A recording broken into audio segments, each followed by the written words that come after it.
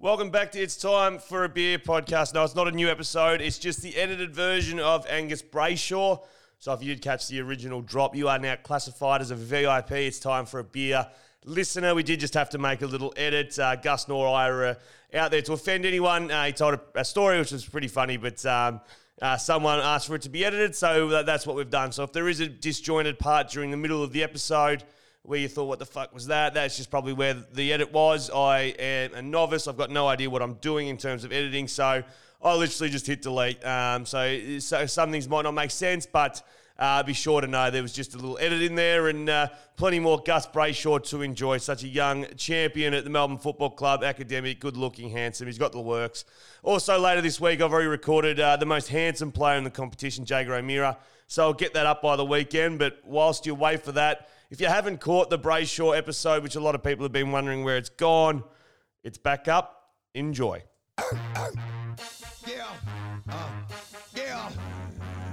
Yeah, it's what you hearing. It's what you hearing. Listen, it's what you hearing. Listen, it's what you hearing. Listen, X gon' give it to you. Welcome back to It's Time for a Beer. Sorry, I've been away for a period of time. I've copped an absolute shitload of messages on socials about the next guest. Well, lucky today, Angus Brayshaw, the Melbourne gun, is going to jump on for an hour. Intelligent, smart, good looking. He has the works, Gus. I'm so appreciative of those guys who do jump on an hour of their time free of charge. I usually send him a couple of boxes of beer, but he's an absolute ripper. We talk about the couple of times he shit himself, his Adelaide girlfriends, his family, of course. There's 3 brothers in the family, all got wonderful stories, broken toes. And what's next for Gus? And, of course, if you're jumping on your Melbourne supporters, some Melbourne chat regarding Ben Brown, Christian Petrarca. We go through a lot. But before we do get in the chat, please jump on, give it a 5-star review. Again, I'll say it every week. I don't actually know what it does, but please get on there. I don't care what you write. Just go, oh, you're a fucking legend or something like that. Whatever you want. Jump on there, give us the 5 stars, give us a review. I'm going to start piling a few of these out over the next month or so. I've got some tremendous guests lined up, but please enjoy this guy. Searching for the right option. Was it Brayshaw? It most certainly was. A sweeping long bomb from Angus Brayshaw. Welcome back. It's Time for a Beer. Angus Brayshaw. G'day, Gus. How are you, mate? I'm well, thanks. Thanks for having me. No worries, mate. Now, I need to ask, we have been trying to arrange this for a period of time, but you've had surgery, you've had uni, you've had all sorts of bits and pieces going on. Firstly, how was the university results? Yeah, look, I thought it was a good idea after I figured out I was having surgery to pick up a 3rd unit. So Jesus. I think I had surgery on the Friday, and then I picked it up Thursday. So 4 weeks in, I picked another one up, and then I didn't do anything for a month because obviously you have surgery. Yeah. So I get to about week 9 or 10, and I've got a cram for 3 whole units. So I had a very busy month, and that's probably why we haven't been able to do this until just about now. But yeah, the results come out on the 17th of December, so I'm holding my breath. But I feel like I did well, and ticking off next unit is pretty good. So yeah, it was good in hindsight. It was a stressful couple of weeks, but it's all good now. What are you studying, mate? Commerce. I'm majoring in finance at the moment. I've only got 2 years left to go, so they were pretty solid units of work. I couldn't just nudge my way through, unfortunately. Well, mate, you know what it's like when you turn up to a footy club, and usually they might give you 12 months of leeway before they sort of encourage you to start looking into doing some education or an apprenticeship of some description. I started my undergrad business sports management in my first season out of footy. So that's 15 years ago, and I've got one subject to go. And it's fair to say that it's been a battle, but one subject to go. And now I've got 2 kids. Every time I have to do a group meeting or something with a lecturer, I just grab the kids, like hold them on me, and then be like, "Oh, sorry guys, WA time. I'm a mature age student. I've got kids, I've got family. They always let me off the hook." So I've got another one of them tonight at 5:30, and I just play the game, mate. You just got to play the game till you get through and out the other side. But we'll go to schooling. You're a Haileybury boy. Now, Sandringham under 18s, Haileybury, APS football. How were you at school? I've read that you were a well-rounded student / athlete. How were you at school? Depends who you asked. I always, I loved school. There were a few subjects I really loved, and it's funny how the subjects I seemed to really love were where the teachers were good teachers. Like I must have been a little smart ass growing up. I would have been an absolute terrible student to have, but only because in a lot of cases I just felt like the teachers who were trying to I was a smart kid and I could see straight through their BS. So the second they tried to, if they were no good, then I would just run amok. So I reckon I was about 50-50 with being a good student in 50% of my classes, and I was up to no good in the other 50%. But I love school, and I'm at uni now, obviously. So doing finance, I don't really know about finance. It's probably just something to do until I finished footy. But I was no good at school for half the time, which is probably not a bad thing, I guess. Mate, Haileybury, as I mentioned, I was a Melbourne Grammar lad. So we obviously played against Haileybury, and they got a hold of us a couple of times. Was there any other Haileybury boys that went on to play AFL, or was James Pattinson around you? He might have been a bit older for you too. Did you have a reasonably good side? Yeah, look, Haileybury goes through dips and sort of troughs. Yeah. I mean, dips and troughs where we'll be really good. We'll give out a heap of scholarships. So you remember Tom Scully, Gunston, a few of those boys, we won. And then we were so good, the school was like, nah, stuff it, we're not doing anything else. And then we get real bad. So I was in a bit of a dip. We did have Nath Freeman was a top 10 pick to Collingwood in 2013. And hamstring Carl Amon was a late third round pick that same year. And I went through school a bit early, so I was all in their year at school. But Carl Amon's still kicking around. He's doing really well. And we're the only two left, I think, from my time at Haileybury. But, then after I left, sure enough, they became real good again. Yeah. So, I went through the Haileybury, not the crevice. I hit them at the peak. There was rumours going around. There's 24 scholarships and 22 players. We're like, hey, there's got blokes in the twos on scholarships. How's this working? But and I remember actually one day we played a game, APS combined. We were APS v AGS or something like that. Now there was a bloke who was famous from Haileybury who was very well equipped. In the body shape. Now, I remember the word went around the whole APS that I can't remember his name. He had a false tooth, or his tooth was knocked out. Anyway, as soon as he jumped in the showers, you should have seen us boys queuing up. Us little Melbourne Grammar boys have never seen anything like it. I thought it was like a body part that it was growing out of shape. That's all we knew Haileybury for was they were men. They were real men. Now, here we are. So, mate, drafted pick 3. You got to be a bloody good player to go pick 3. Me, Juddy, and the gang. Were you always sort of at the peak? For me personally, I thought just surprised me that I was drafted pick 3. I joke, obviously, I know I was pretty shit, but were you always sitting at the top of the tree when it comes to the draft, or was it a late rush and the D's swooped in? For the longest time, so I always from WA. My parents, all my family's from there, my parents and their parents, and we always thought, I didn't think this, I was just a young kid kicking around, but mum and dad always thought we were going to move back to WA at some point, and the schooling systems don't line up, so they put us all in, well, me and my older brother and Hamish through at a younger sort of age, so I was playing with blokes older than me all through football and school, and I was, just this tiny little kid who, I wasn't bad, but I was by no means at the top. Yeah. And I remember in under 17s, I broke my arm and missed the whole year. So going into my top age year, I was, I thought I was all right at footy and I believed I could get drafted, but I was nowhere on the radar of any, it might have been on radars, but I was nowhere near the top sort of 3 pick. I just put a really good preseason together and just sort of left it all out there in that sense for the first time and never really had a good run at it and sort of came on pretty well in that year. And I guess the rest is history, but it was never really highly touted until sort of the latter half of 2014 when I ended up getting drafted. Were you, I saw a photo, were you a Fremantle lad growing up, a supporter? Yeah. So my old man Sticks worked he played for North for 30 odd games and then worked for Fremantle, Port Adelaide and Richmond. And by the time he left Richmond in early 2000s, we were all sort of old enough, the boys, to pick our own team. And we all picked Hamish, who, picked North, because Sticks played there. My older brother picked Richmond. I picked Freo and Andrew picked Port Adelaide. So we had a fair spread and, Mum was a Freo supporter. I was probably a bit of a mama's boy or something like that. Mate, I actually was an Essendon supporter growing up and all my cousins and stuff were Hawthorn. Could not stand Hawthorn, couldn't stand them. And then lo and behold, over I go from Essendon. You learn quickly to love who's paying you, I've decided. But absolutely. Whoever, I don't see Fremantle putting checks in the account.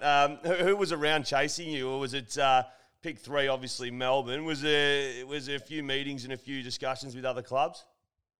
Look, there was. I mean, I reckon I spoke to St Kilda, who had the first pick. GWS had pick 3 to start with, and then I think it was Doggies might have had pick 4 or 5. Yep. There were a heap of trades, but when James Frawley went to Hawthorn and Melbourne got pick 3, then basically all stopped. So for the last 2 months leading up, I was, basically just talking to Melbourne, and if St Kilda had have done something that no one expected to pick me, then that would have surprised everyone. But I was pretty confident I was going to Melbourne, and eventually it happened. I was still pretty nervous though, know, until they picked your name, I guess. But my experience was probably a bit different from a few others, I guess. What were Melbourne like when you joined them? Obviously, everyone knows the story of Melbourne for about a decade. Scully, Trengove, Watts, all the young sort of recruits that were coming through. There was a lot of talk about an inability to develop these high draft picks. Where did you enter into the Melbourne Football Club? Were they about to relaunch another rebuild, or were they slowly starting to track away?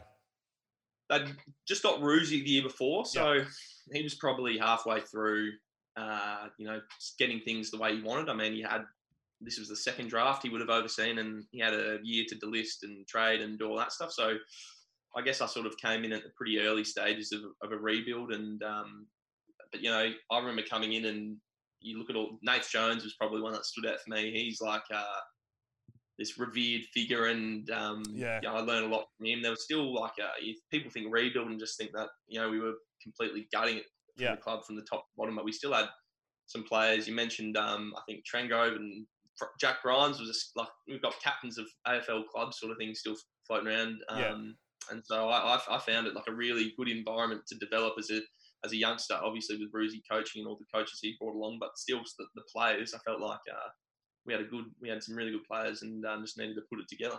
Mate, as we go through, your 50-odd games you get to, you're only 24 at the moment, which surprised me. I thought you were probably about 26, 27. So you obviously had that famous year where you finished third in the Brownlow with 21 votes. We'll get to that. But you weren't invited to the Brownlow, is that right? You'd done a Dane Swan the year he wasn't invited as well. I think he was on Mad Monday. Where were you on Brownlow night? And Tom Mitchell, I think from memory, 28 votes. I think you were 21 or something like that. Where were you? And was the phone ringing from the AFL to be, hey, can you just make sure you're available at some stage? No calls from the AFL. It was pretty funny.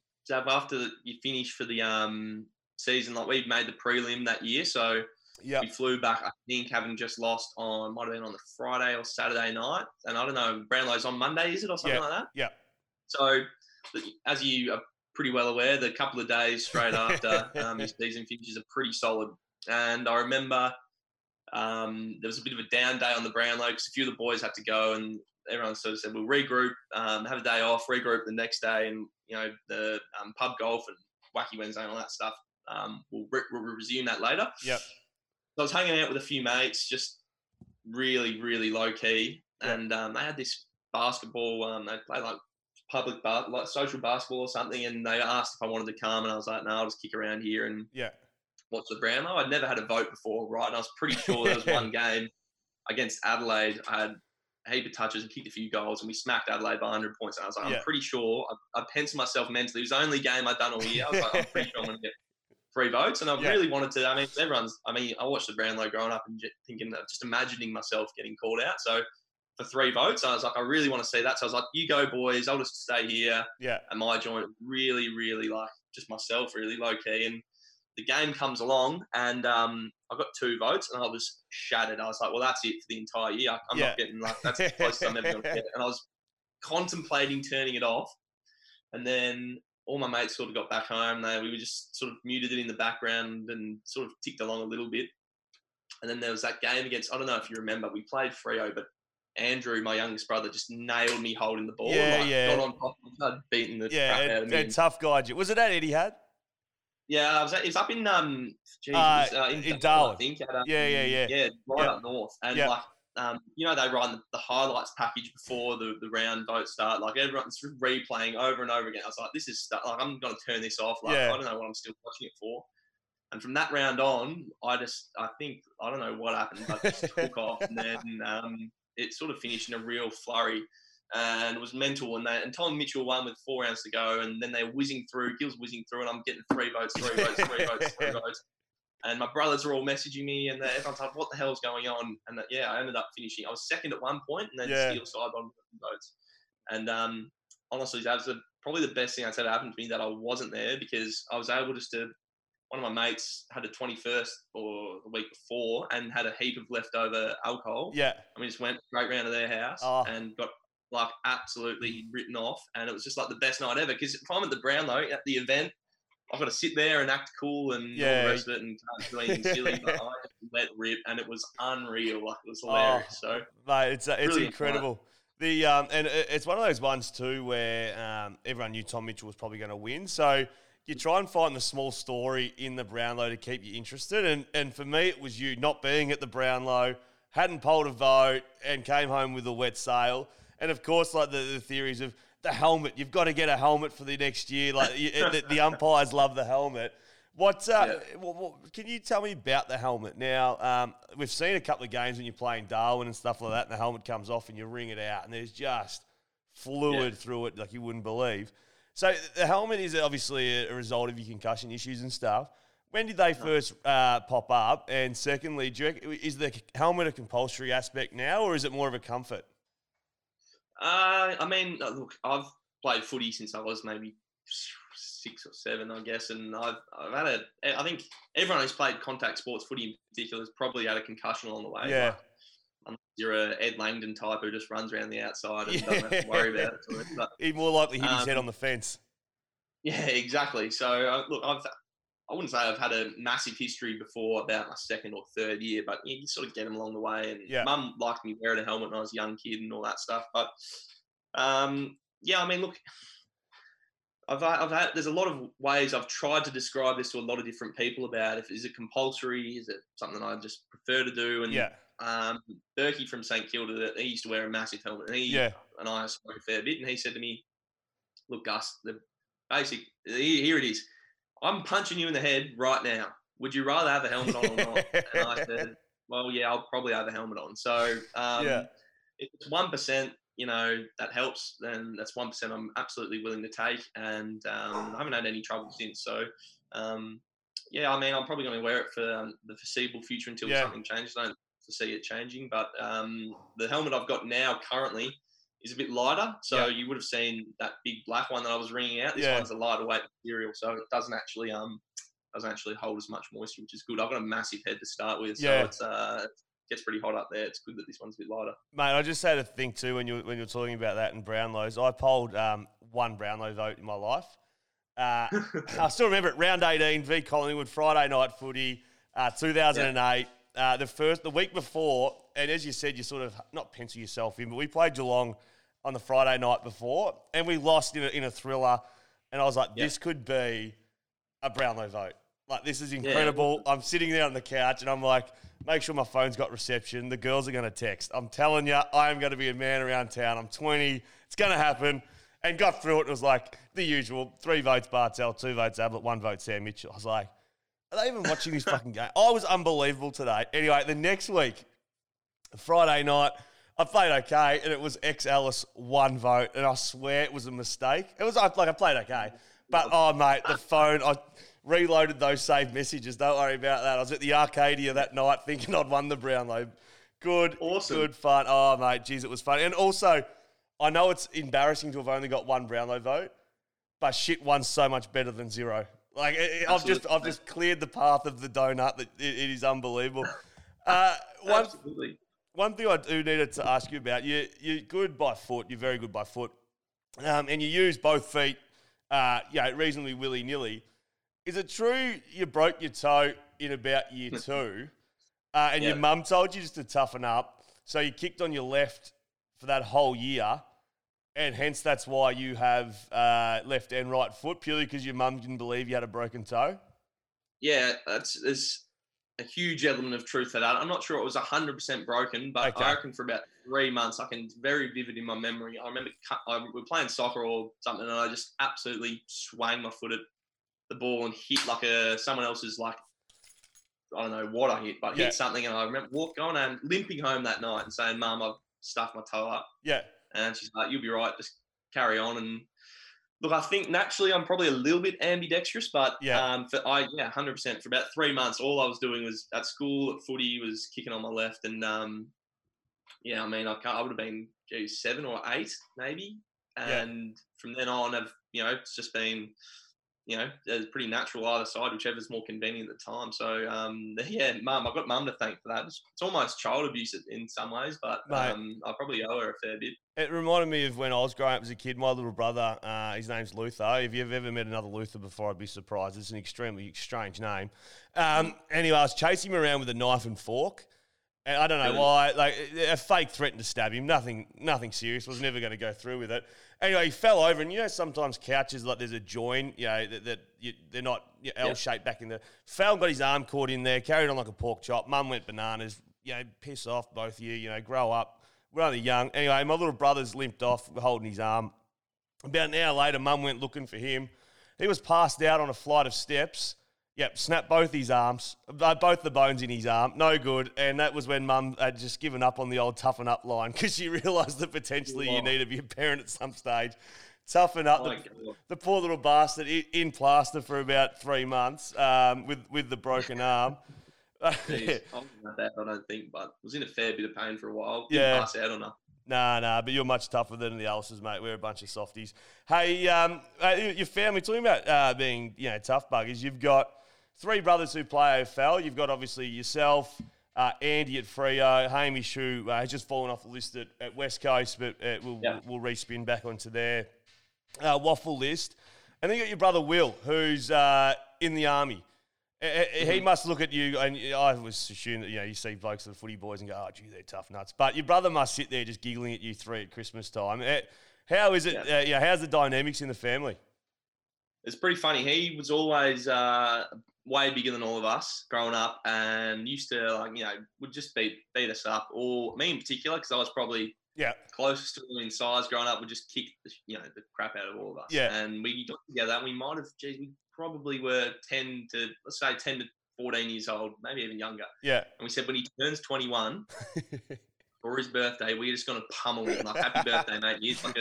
Here's a lifetime of retribution that you've put on us. And you can ask Hamish and Andrew about this. We had this plan, and it was rock solid. And then he went and became a trained killer. So we got 21. On his 21st birthday, we're sitting around having a tin. I'm sort of looking at Hamish and Andrew. I was like, what's happening here? We ended up abandoning the plan. Obviously, there was no one who was going to do it first. But yeah, he's tough as coffin nails, and doesn't giggle at us because he sort of likes to run and do all the stuff that we do, and acknowledges that the running and the fitness side of stuff we've got is pretty hard. But for example, the army camp, everyone does an army camp, and like all things like that. Like, we did 3 days of one, and ours was pretty well publicised as being a shambles. It was refused to go back, didn't you? The next year, was that the a few blokes who just said, "Nah, stuff it," and it was enough of the group that we ended up canning it. But all through that first one, I just remember thinking, my God, I've got 3 days. In the worst case scenario, I've got 3 days of this. And Will goes out for weeks at a time and does it. So, as much as I hate preseason, as much as I hate running, I'd hate to do, well, not hate, I just wouldn't do it. I got a choice. So that's a good thing. I get a choice, and I choose not to go out and do the stuff that he does all the time. So, and the reason why we have a choice is because people like him choose to do it. So I'm very grateful that they make that stupid decision to put themselves through that. I'm with you, mate. Matt Suckling and I used to have a thing that when we were on a training camps that we used to get done for about 8 days. We'd get through each session, and it would literally have to motivate each other. One more session until we get dinner. One more session until we get the day off. One more session until... And, honestly, you'd get through it. It is hard. And your brother Will, he's gone off and done, correct me if I'm wrong, Afghanistan stints and stuff like that. How's the family when, Andy takes off to Freo, Hamish to West Coast, and that's often a big one in a family life, is losing a young one over to WA. How is the family when Will takes off for his missions, are they called? Yeah, they're called tours. He goes on tours back then. So he's that was a hard one. I think it was, for the first time, he took off to Canberra for the training, and Hamish and Andrew got drafted, and that's one thing. But actually going to Afghanistan that's a whole different thing, and that was probably for Mum. Obviously, for Mum was really hard, and he instilled all of us, I think, with confidence that he was going to be fine and all that stuff. So I wasn't super worried, but there's always in the back of my head thinking, what if? Yeah. But yeah, for Hamish and Andrew and everyone sort of leaving when they got drafted, I was about to leave home. I was moving out, and Mum sort of said, "Would you mind just waiting a week?" And this was before the draft. She's like, "What happens if Andrew goes to Freo and Hayne gets drafted somewhere else, and then you leave me? I'll be all by myself." And I was like, "Okay, Mum, I'll stick around and sort of watch the draft." And obviously, they both get drafted in the state, and they come back down. And on Monday, everyone's gone, and I'm just sitting there and like, "Well, now what, Mum?" And she's like, "Oh, you know what? You could probably leave too." Just sort of kicks me out at the same time. She's had 4 boys now for 20 years, and I think sort of had a bit of peace and quiet. I was like, "Stuff it. She doesn't miss any of us really as much as she wants some peace and quiet." So it was good. Yeah, that was a funny sort of weekend, that one. But look, it's completely different, to be honest. Missing my brothers versus worrying about one in Afghanistan. So proposition. Crazy times. And I do believe too, you went from being the star of the family amongst the brothers with academics, footballing ability and strength. Now, again, correct me if I'm wrong, but I believe that you post education, year 12, ATAR, was in a bit of a dick swinging contest about how academically sound you were, and believed that no Brayshaw would ever meet your IQ and intelligence. And so you went on and made a bet that no one would ever get near me, made a bet with Hamish and Andy.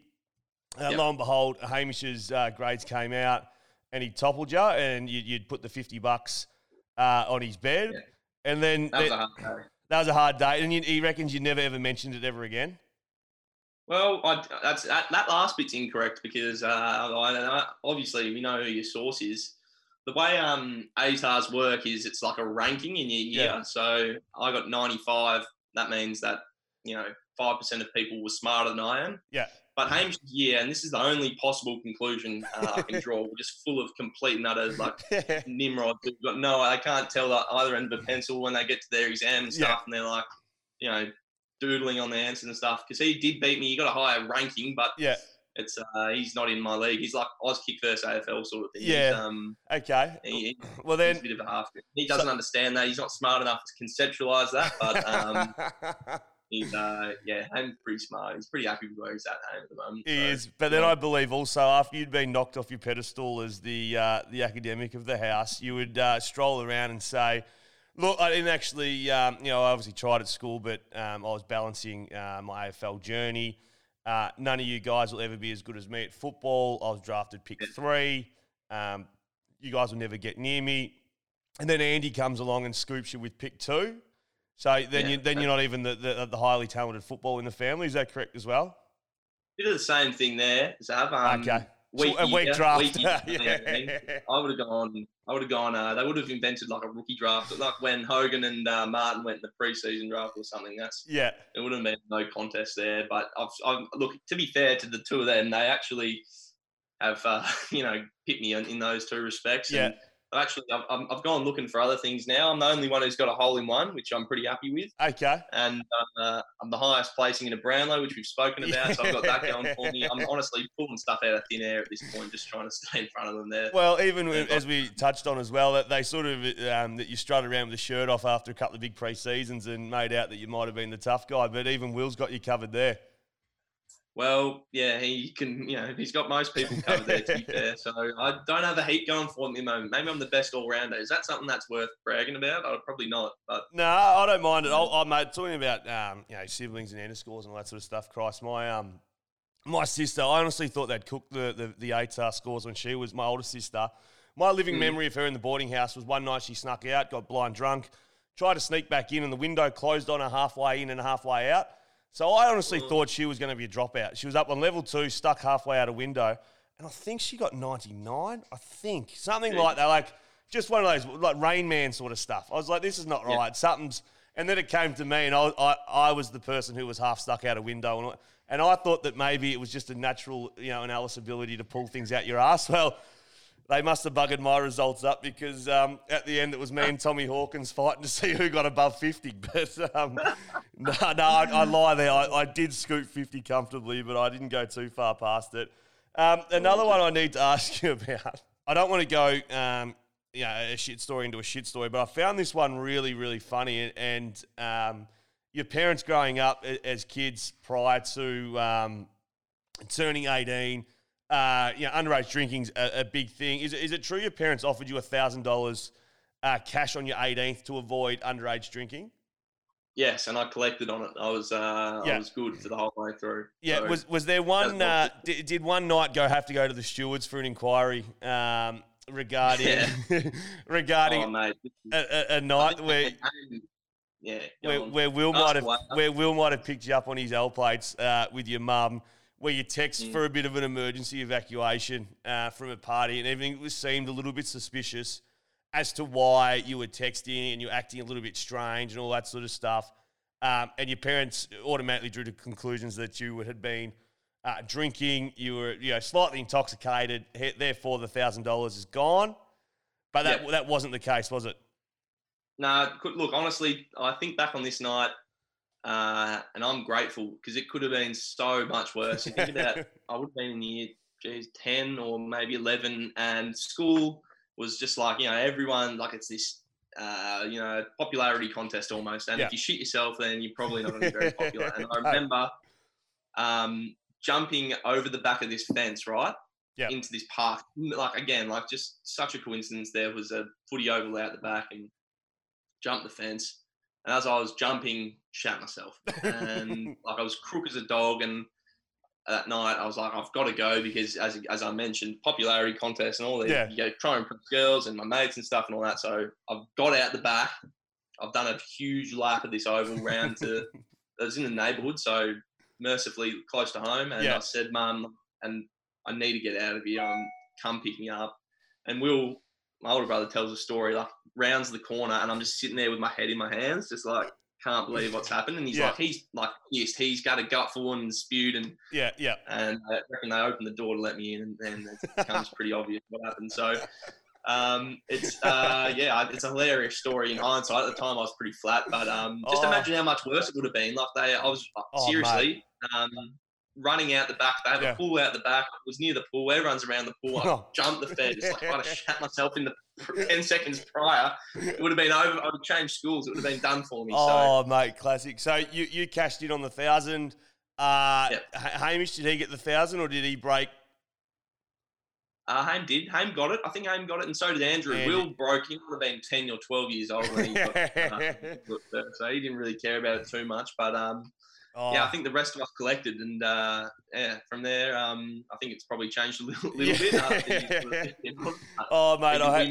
I had that younger brother of yours around at mine the other night, and it's fair to say when he texted me to see whether it was, I had the AFL Grand Final at my joint, and Emily, my wife, was nearly 9 months pregnant. So you got a bit of leeway because for a fact you've got a Desi driver. So I got a bit socially excited and rolled with the punches. Well, your brother put me in a hole, and the next morning, what are you doing, mate? NRL Grand Final. I had the bucket. I get a bucket out, a saucepan. It's the saucepan I cook the minestrone in. It's the biggest one we've got. And I'm in my jocks on the couch, and as soon as Em gets out, if she knows the saucepan's there, I'm in my jocks, there's a lot of trouble coming my way. Sure enough, mate, absolute horror show. I'll move on to, I was talking to a guy, my son's great-grandfather, John O'Connell. He knows your family really well. Claremont Footy Ground's named after him, all that sort of stuff. I was telling him last night that I was doing it with you, and they automatically said, oh, what a wonderful family, what a wonderful family. I was talking to Andrew Embley this morning at work. What a wonderful family, what a wonderful family. The Brayshaw name has got a really good ring to it, and so many people got so many nice things to say about the Brayshaws. Can I ask you about the Andrew Gaff situation and how your family handled it was incredibly unbelievable. The way that you sort of took a step back, and I don't know, but for you, Hamish was at West Coast. Word from Melbourne from over here was you were pretty furious about what had gone on. Your family were open and accepting of Andrew's apology. How was that period of time? Weird in a heap of ways. I sympathise for Hamish, what he went through. I remember thinking, geez, I'm the way I'm feeling, and Haynes got to sort of go into work the next day, sort of thing. I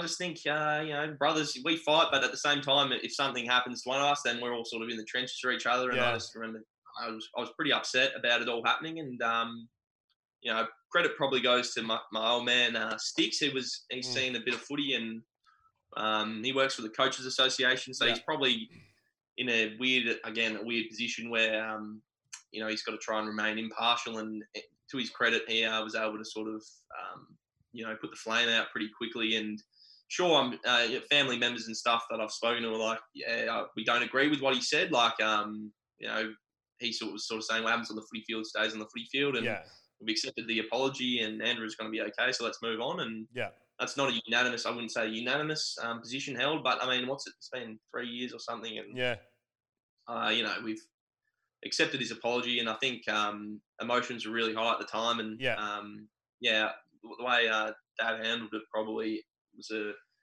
pretty key sort of factor in sort of keeping the lid on everything and not making it bigger than what it was, you know what I mean? So Andrews, the two Andrews have, played golf, and Hamish loves Gaffy. They get along pretty well. So, I mean, I'm not shaking his hand once or twice after the times I've played him, but, there was a bit of emotion at the time. There's no real ill will anymore. So, it was a crazy time. It was crazy, and I mean, you're under the umbrella. I was literally sitting I was about to do a show over here for one of the programs or whatever, and I missed it. And then they're like, "Oh, Andrew Gaff's broken Andy Brayshaw's jaw," and I was like, "Nah, it may be the other way because Andy being a young guy, maybe not knowing, might have a bloody hot collar or something." I couldn't believe what had happened. So.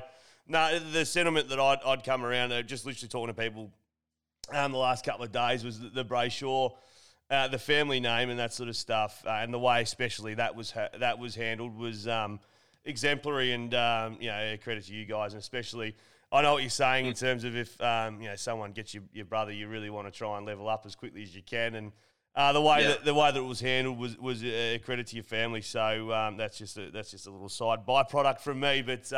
The sentiment's big in WA like that. Now, mate, I do need to ask you, I've got a lot of Melbourne supporters who are friends with me, and I hate the Melbourne Footy Club. I hate them. Why is that? Nah, I went to a school where 90% of students are Melbourne supporters. And I'm not talking Melbourne Grammar, and I'm not talking, I'll go and, if they make the finals, they're there, MCC, scarves on, beanies on, the full wankers. You high-five them at the end of the game and all that sort of stuff.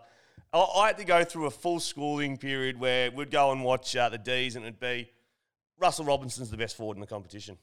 He's just the best forward. And you're like, he's not the best forward, not by a long, nowhere near the best forward. And you'd have that fight. And then it'd be, oh, gee whiz, David Neitz. He's better than any forward that's ever played the game. No, he's not, you fools. Like, what? But that's just how in love with the football club they are. So I need to ask, Max Gawn, your captain, I still laugh at the story that I think it was Kyle Cheney, who I'm really good mates with, snitched on him smoking a dart to training on the way in his first couple of years. What's Maxie Gawn like as a leader? Obviously thrown in as captain, much love from the outside, has that bloke that, work hard, play hard sort of mentality. Max Gawn, how would you describe him, and how would you see him as captain? Yeah, look, I think no surprises from the smoking a dart story. He's a pretty sociable guy and always sort of has been. He's great company to be around, and I think early days that was probably the long and the short of it, but the way he's developed and grown, that's his leadership style, sort of bringing people together and making people feel comfortable.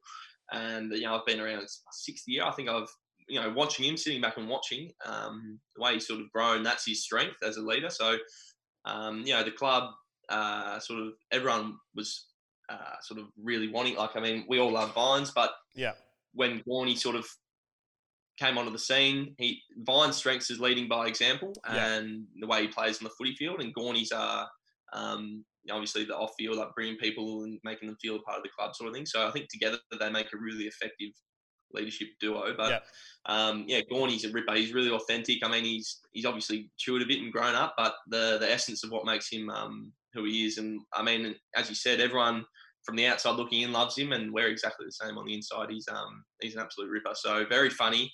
I sit next to him in a locker. He's very messy as well, so he needs to sort that. Does he stink? I reckon Ruckman have a pong to him a bit. Is he smelly?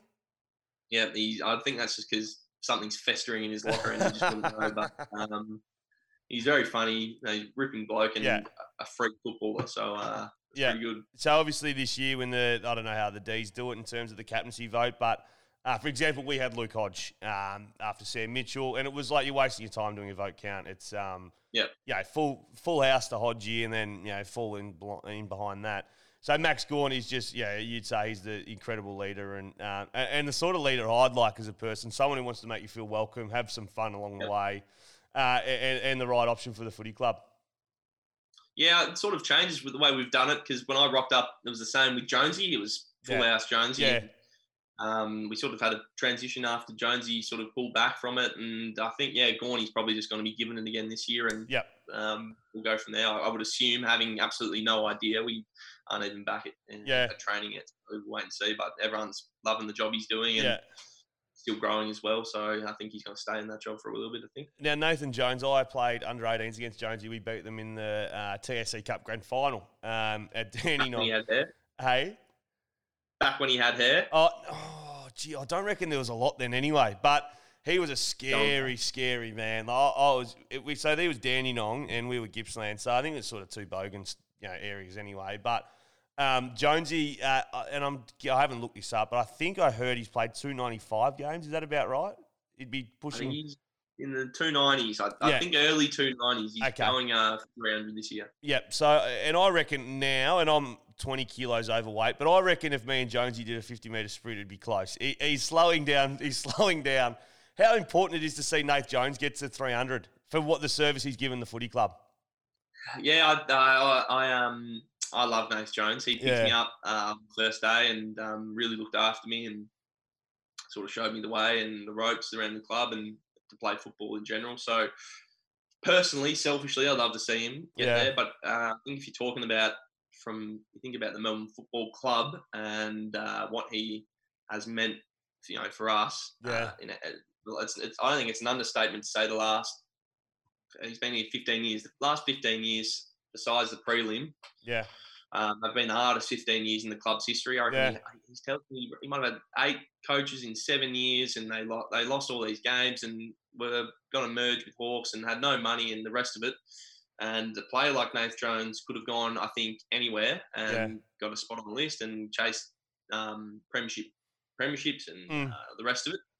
But, I just think that's the sort of bloke he is, a testament to the bloke. And I think that's why it would be great if he could get 300. And who knows? I think Neats is 307. Yeah. And he's got the potential to sort of top that. But what he means to the club, the way he stuck fat through some really tough times and guided us through a really, really hard period to ultimately, we got to the prelim, but our success in the future will be based in no small part of the work he's done. I think for him to get 300 would be momentous for our club. And he's already a life member in the AFL, I think. And in the Melbourne Football Club at least, and well deserving. I think he's a ripper, and just praying his old body. He's had a big pre-season, so we need him to fire up. Mate, it's crazy. And when I say I don't like the Ds, I love the Ds. But Nathan Jones is someone who you just knew, regardless of the scoreline, was going to give it absolutely everything he's got. Now, have you got 5 more minutes, mate? I'll wrap up quickly. Absolutely, mate. Christian Petrarca, had a little bit of Dusty Martin in terms of a young Dusty, would do a few bits and pieces. You go, geez, that's good. Is he a forward? Is he a midfielder? Where's he best suited? He literally launched into the AFL as a megastar this year. Where's the limit on Christian Petrarca? Look, I think there isn't a limit. I think what's going to take him and the rest of us to a new level is when we start sort of really gelling and meshing. I think, you look back at the list we've gotten, and for the majority of us, our best football was in 2018. Yep. Trax probably doesn't fit in that boat, but a lot of blokes played way better when the team's going better. And I think that if Christian's playing this well when we're, struggling at times, when we're firing on full cylinders, I honestly think, there's no limit to how good he can be. So I think that's, exciting for us. I'd be worried if I was an opposition sort of player / coach trying to prepare for it. But, I'm excited. He's I think finally sorted it out, how to be an AFL footballer, and I'm lucky I'm his teammate and not the other way around. I don't know what I'd do. Absolutely, mate. We used to have that feeling with Buddy Franklin. You'd just be like, you'd be in awe of him, and you go, "Thank Christ, we've got this bloke." Where do you see him playing? Is he, when you turn up day one to fitness stuff? Is he got a good engine? Is he extremely quick? Or is he just a good footballer? What's his? Is he just very good at a lot of areas? He's powerful. He's the most powerful athlete I've ever seen. Probably a bit the same as what you would say about Buddy. You can't contain him physically. He's just too big and strong. He's put a heap of work into his credit, into his tank, and is running way better than I've ever seen him run. So that probably helps to be a midfielder, lends itself to being a good midfielder. And, you see the way, I just see things that he does, and Dustin Martin's probably the closest sort of analogy. If we can get him up to that sort of level, which, to be honest, he's already right up there in terms of what Dusty brings, Track's pretty similar. If we can get a couple of really, say 3 or 4 years of that sort of output, then that's the sort of thing that you can build a team around. So I'm just hopefully touching wood that he stays injury-free, which I don't know why I even said that, because he hasn't even looked like an injured, and now put the moz on him probably. But he's a freak, and we've got some other really good players, obviously. So, we're excited for what's happening. Mate, last one, then I'll ask about your own footy going forward. The inclusion of Ben Brown, I reckon that's an absolute steal for you guys. I don't think you've had a forward that's straightened. Jesse Hogan, of course, but in terms of a genuine, and he'll be licking his lips when he sees someone like you with the footy, a straight-up lead-up footballer. There's not many of them in the game. Ben Brown straightening you guys up. Is that sort of exactly what the doctor ordered in your eyes for the Melbourne Footy Club? Yeah, I think you're absolutely right. And so I don't mean to throw back to 2018, but it just happens to be the best way to sort of illustrate the point. When we had Hogues, and you think about the struggles Tom McDonald's had, Tom McDonald was kicking 50 goals as a second forward in 2018. And, I think that a lot of our forward woes have sort of, come because of the fact that I'm not saying that Hogues is the complete reason, but having that forward who can take the first defender and still kick. I think he kicked 60 goals in 4 consecutive seasons or something. So he makes everything a lot easier for everyone else. And Tom McDonald's in fighting shape, so I think he's going to come back with a point to prove. And we've got some, Cosy Pickett, Charlie Spargo, Sam Wiedemann, and Luke Jackson. We've got an exciting forward line. And I think he's the missing piece that really gets it clicking. So hopefully that sorts our scoring woes out, and we can get back to kicking some big scores. He's a ripper though, Ben Brown. I'm a big fan of his. No, I was surprised that and talk about his value, sort of striking at the right time. You have one, quite a season, and he's out. You hear your Uncle JB talk about him. Obviously, he was president there for a long period of time, and there's no great accolade that you'd put across him, and consistent. Mate, your own footy. Brownlow year, 21 votes, inside the contest. And then I looked, you started the season the next season, 26 possessions, 33, 34, 19, 27. So the season after the Brownlow run was incredible good start. And then you moved positions a little bit. Where's your best footy? Do you feel like you play your best? I've got my own. I have a punt on you most weeks when you're in the most disposals markets. But, mate, your footy, where do you like to play? Obviously, you got balance and all that sort of stuff, and there's talk about you and Viney in the same team, all that sort of business. Where do you like playing, and where do you sort of, you would have spoken to Goody at the end of the year about the direction you're going to go this season? Look, I think that I'm a midfielder, and I'm an inside midfielder, and that's my one wood, and that's what I see myself as. But I think you're right. I had a red hot start to 2019. Yeah. And realigned pretty shortly after. I thought that was my role, sort of thing, and that's what the team needed, and that's what I went out every week with. My single focus was to try and just win the ball and take it forward and kick goals. And that was sort of how I was helping. But there's it's a team game, and there's heaps of other elements to being a complete midfielder other than just winning the ball. So I've developed a heap in the defensive sort of sphere as well. And I think you're right. I can play different roles. Like I played out in the wing a bit, and the rest of it. But I think that's being a part of the team and doing what the team needs. And I think sacrificing for the team is part of being on a team. So I love playing in the midfield. I love winning probably more than anything else. So if that's what it takes for us to win, then that's something I'm absolutely willing to do. So my best football, I think there was one game this year when Vines, and we had a few injuries, and I sort of got put back in there, and I had dirty touch with the snag. So I still got it. Don't know about that. But it's a team sport, and I'm happy to help contribute to the win in any way, shape or form. So absolutely. How's the ankle, mate? You had surgery, and I saw a photo with you with the face mask on in the hospital. Was COVID surgery a bit different? Like, did you have visitors and guests and that sort of stuff? And how's the ankle? None. So it was very strange. I mean, it's my first surgery ever. It was on my foot actually, it was weird enough. Going through it for the first time, but COVID, all these restrictions. I didn't, no one saw me, like came in and anything like that. It was a very weird experience being in a hospital at that time, but I'm going back in hopefully on Friday, I think, to get all the screws and plates out. It's healed really well. Yeah, nice. I'm about a month ahead of the schedule, so I'll be back fit and firing not fit and firing fully, but I'll be running around when pre-season starts, and I'm hopefully not too far off training and stuff. So it's not going to impact my next year of footy whatsoever. So beautiful. It's great, mate. It's a great result, and I'm feeling good. Oh, I got four more really quick ones for you. Best football trip location you've been to? Bali, but I probably will never go back because I've been once and I've seen it all. I don't see it anymore. I've just got heaps of fresh memories. I can stay there. Andy Brayshaw is going to be the captain of the Fremantle Dockers. I don't think there's much doubt about that. Is there a chance we see you back in a Fremantle jumper like you were in as a junior? None at the moment. How's the love life? Brilliant. Yeah. Actually, I'm very lucky. It's I found a girl who laughs at my farts, and that's the main thing. And Danielle Frawley's sort of, I've got to know her. That's how I got involved in Movember. You might see my Mo. So through the association with her and her old man, it's really motivated me to do that. And she's a ripper. She's taken great care of me over the last couple of months, and I'm punching very much above my weight, so I'm very happy with that. Yeah, mate. Yeah, absolutely you are. All Brayshaws are batting above their weight. Don't worry about that. I must say, so the Mo looks great, mate. I'm not sure whether you can still donate or not, but if you can, where would you get to at least support men's health in Movember? Yeah.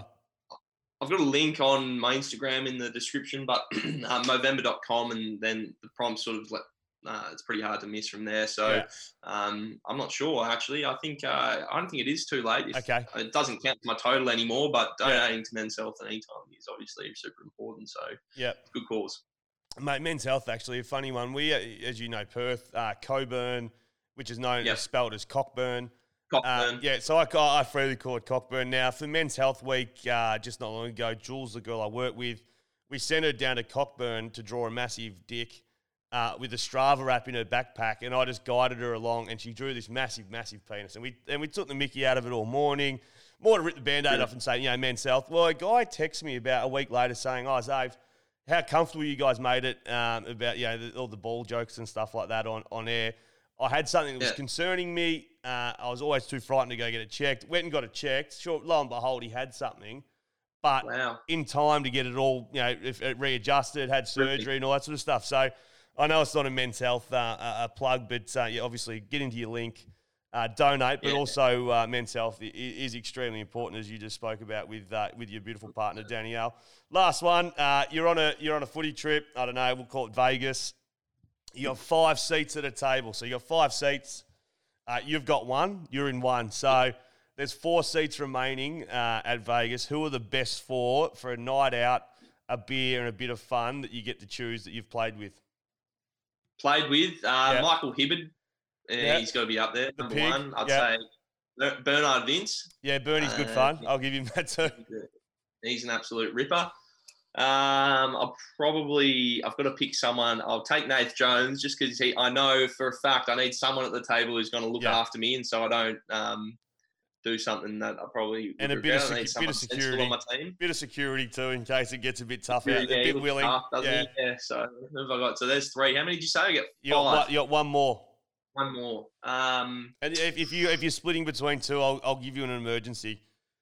No. I'm probably going to take Oscar McDonald, who did get delisted this year, but he's the sort of he's a real smart bloke, but also incredibly weird. And I reckon in Vegas, he's real smart. He could win us $1,000 at 100,000 at the tables, or just as likely do the most crazy thing any of us have ever seen. So he's a bit of an X factor for us. Oh, mate, that's ripping. I look at Oscar McDonald and I go, I reckon he's going to be an astronaut or something. On the footy field, he looks like he's got an astronaut up his sleeve. But, mate, Gussie, really appreciate your time, mate.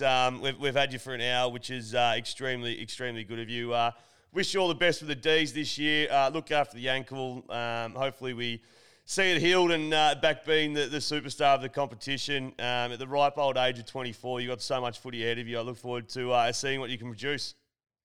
Cheers. Thanks for having me, mate. It's a great chat.